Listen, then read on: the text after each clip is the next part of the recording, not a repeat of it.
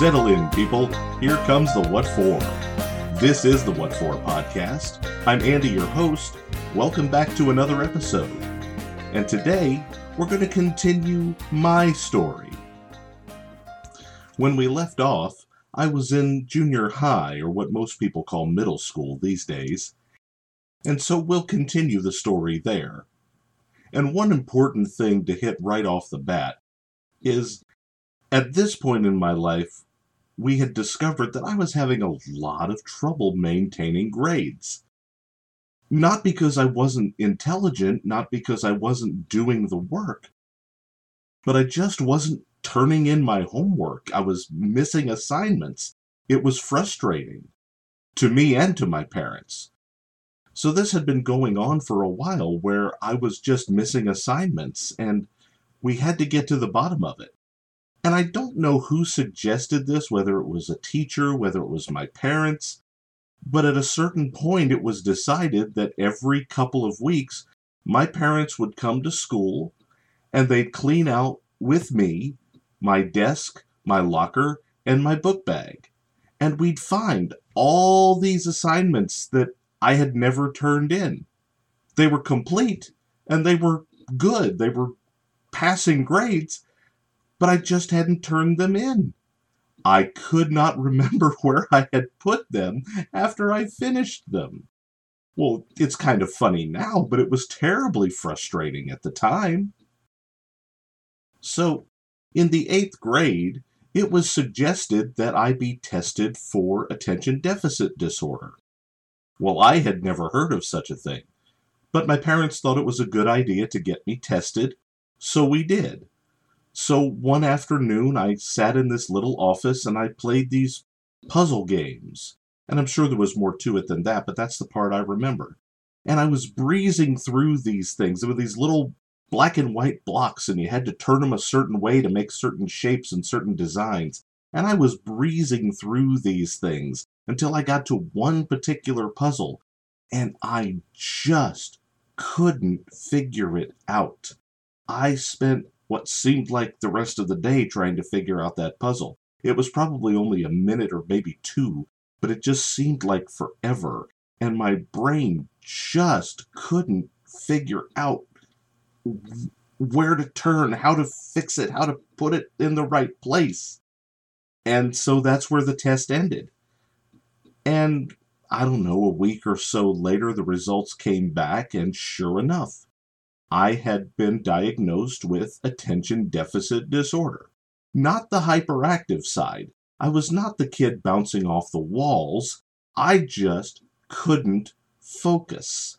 I just couldn't keep track of things. Like, I would do a homework assignment. I'd complete it. I'd put it back in my notebook, in my book bag.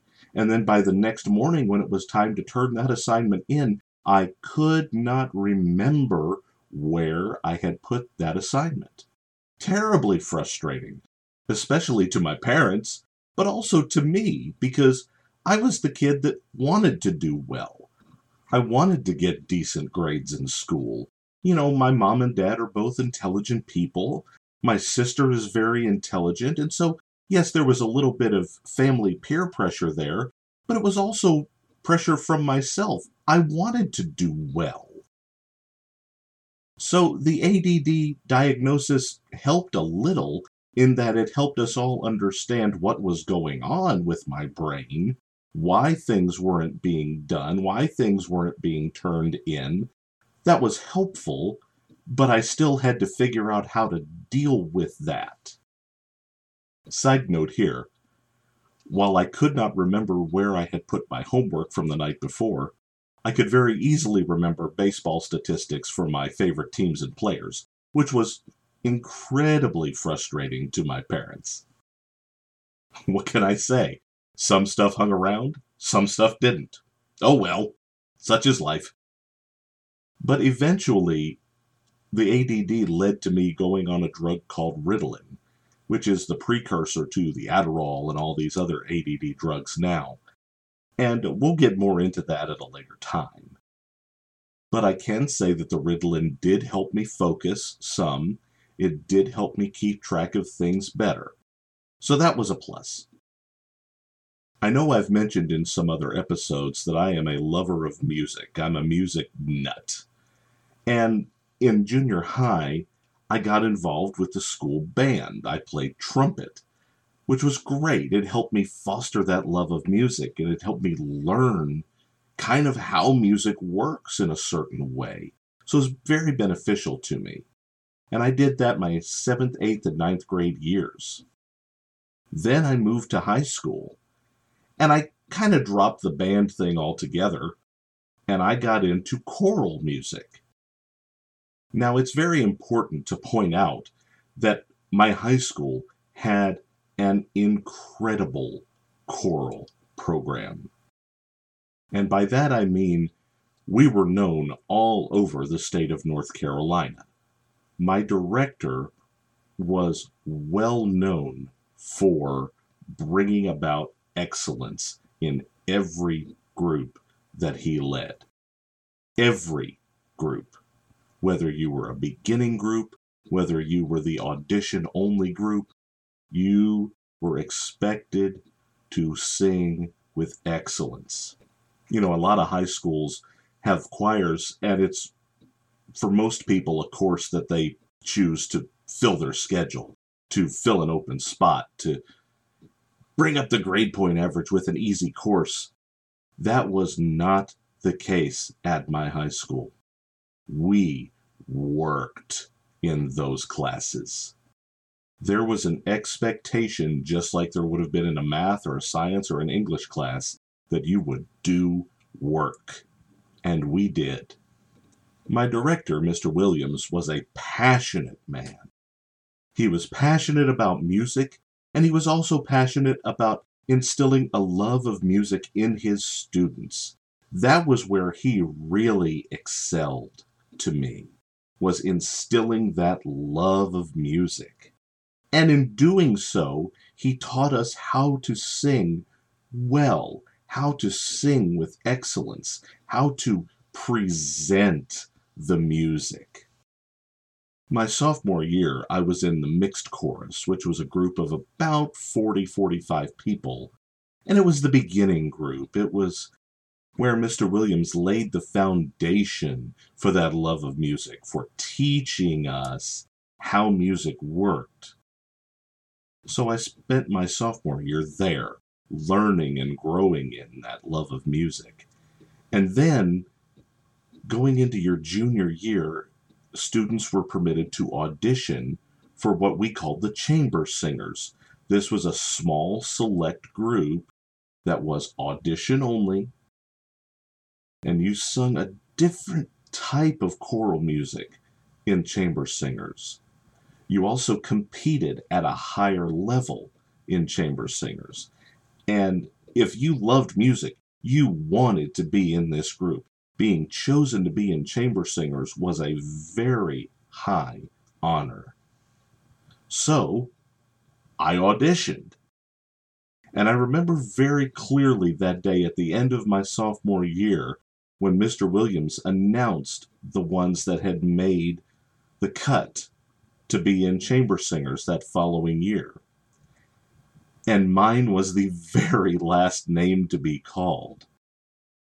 Oh, big sigh of relief, but man, what a thrill to be involved in this group that had such a high reputation. And let me back up a little bit here and talk about that reputation. Mr. Williams had a record, I don't even know how many years this record ran, but every group that he took to a competition, whether it was a mixed chorus, a men's chorus, a women's chorus, a chamber singers, a concert choir, take your pick. Whatever group he took to a competition came home with a superior rating, which is the highest rating you can achieve at these competitions. Every group he took for I don't know how many years came home with that superior rating. So you had a reputation to maintain if you were selected for a group like chamber singers. You were expected to bring it every time to maintain that reputation. I'll take that a step further. I remember my senior year, we were doing a competition with the concert choir, which was a little bit larger group, and again, a different style of music than the chamber singers a little bit. And in this particular competition, rather than writing down comments, the three judges all had little pocket tape recorders, and they were recording their comments as we sang. Well, we go to this competition and we sing, and we know we've sung well, and we come home with our superior rating as we expect. And then the next week, Mr. Williams let us hear the judges' comments from those tapes. They were actually sent to him so he could hear the comments and the feedback. And he let us hear that. And I don't think I will ever forget the one judge's comment. We hit our very first chord of our very first song, and the judge says into his tape recorder, "And welcome to the Jim Williams Choral Festival." Folks, that was not the name of the festival. That's the name of my director. His reputation was so strong that the moment we opened our mouths, the judge instantly equated our sound with our director. It was that recognizable. That's how far this reputation went. Now, backing up to junior year and this chamber singers group, I don't know that I have ever been a part of a group that was so special, so unique, so naturally gifted. It was a group of 18 singers, 7 guys and 11 girls. And there was just something about this group that was powerful together. In general, we got along well. We sang well, and even in rehearsal, you can kind of tell when things are going along nicely. And we just had a good, clean sound. We blended well. Our dynamics, our loud and soft, was very, very strong. We just had a feel for these intricate elements of music. That spring, we went to a very large competition in Williamsburg, Virginia. And we were divided into groups, and then by classification, by what type of group you were. And then there was an overall kind of best in show competition. And I don't know how many groups were there. It seemed like about 1,000. It probably wasn't near that many, but it was quite a number of groups that had come to participate in this competition. And I believe the chamber singers were split into 4 groups. There were enough groups of that type to split into 4. And so we sang our selections, and we felt like we had done very, very well. We thought we had done at least well enough to win our group. And come the end of the competition, there's a huge award ceremony, everybody's there. And sure enough, we were announced as the winner of our group. And then it got to the overall classification champion. The winners of all these groups were pitted against each other to win the classification. Well, we won the classification, which meant we were now in the running for Best in Show. We missed Best in Show by 0.7 of a point, if I recall this story correctly, and I think I do. We lost out to an 80-voice choir from Tennessee, and we heard them sing. They were an army. They were massive, and they were unbelievable. So, to finish second as a group of 18 to an 80-voice choir, yeah, we're okay with that. I tell you all of this really just to boil it down to say that my musical experience in high school was about as good as it could get. In fact, when I went off to college, I wanted my college choirs to work harder. I didn't feel like we were putting in the work that I had put in high school. But I want to shift gears now to another interest I had in both junior high and high school, and that was football. Now, you may remember from a previous episode that my mother would not let me play football. I found another way to get in with the team. I was a student trainer. I learned how to wrap ankles and knees and how to dip guys in ice buckets and all kinds of fun things like that. And by the way, there's nothing funnier than a 250-pound guy whining because it's too cold. But oh, I loved being on the sideline with that football team. There is nothing like being on the sideline with those guys and being a part of them battling it out. I had the best time and I made some great friends on that sideline. In fact, my senior year of high school, I was even selected as an honorary trainer for a North and South Carolina all-star high school football game. Now, did I actually get to wrap an ankle at that game? No, I just got to hang out on the sideline. But that was totally cool with me. I was on the field. And there's nothing like being on that field. It will light you up. Speaking of, now's a great time for us to light it up. Light it up! And I'm going to use today's Light It Up segment to share another TLA with you, another true life adventure. And it relates to the friendships that I made on the football field. When I was a senior in high school, I was dating a young lady, and it kind of flew under the radar around the school because, well, basically everything I did flew under the radar, and I was kind of okay with that in general. Well, one day at lunch, I'm sitting in a group of people that I didn't normally sit with. It was an off day. I don't know if I had gone to lunch at a slightly different time or something, but I ended up sitting in a group of people that I didn't normally sit with. Some of them I knew well, some of them I just really didn't. Well, the guy sitting next to me all of a sudden starts talking junk about this girl I'm dating. And, guys, you know how we do. We don't take kindly to that. And while I'm not much of a fighting type, don't talk about my people. Don't talk about the people I love. Don't do that. So, he's talking junk, and I told him, cool it. That's enough. Well, he keeps on. He's talking. And I told him again, listen, that's enough. Shut it down. Oh, he stood up. He's like, well, what are you going to do about it? Don't challenge me, my friend.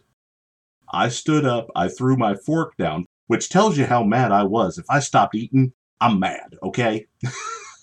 Just saying. I stood up, and I was about to go. I mean, it was about to be on. Well, I look over this guy's shoulder, and I see my buddy. I'm just going to call him BP because I didn't get his permission to talk about him in this podcast. I see BP over his shoulder. Now, you got to understand, BP was our left tackle on our football team. BP was 6'3", 275. He was a big old boy. Now, that being said, BP was also the biggest teddy bear you'd ever meet. The kindest guy, would give you the shirt off his back. But I look over his shoulder and I see BP standing behind him. And all he says to me is, hey Andy, got a problem? Well, Mr. Big Mouth recognized the voice as being that of big old BP. I literally watched the color drain out of his face. I looked at him and I just said, we got a problem? He very sheepishly said, no, man, we're cool. And he sat back down. I looked over at BP. I said, no, man, we're good. Thanks. He went on, ate his lunch. We all went on about our business. Why do I tell you that story? Well, because all these years later, BP is still a dear, dear friend of mine.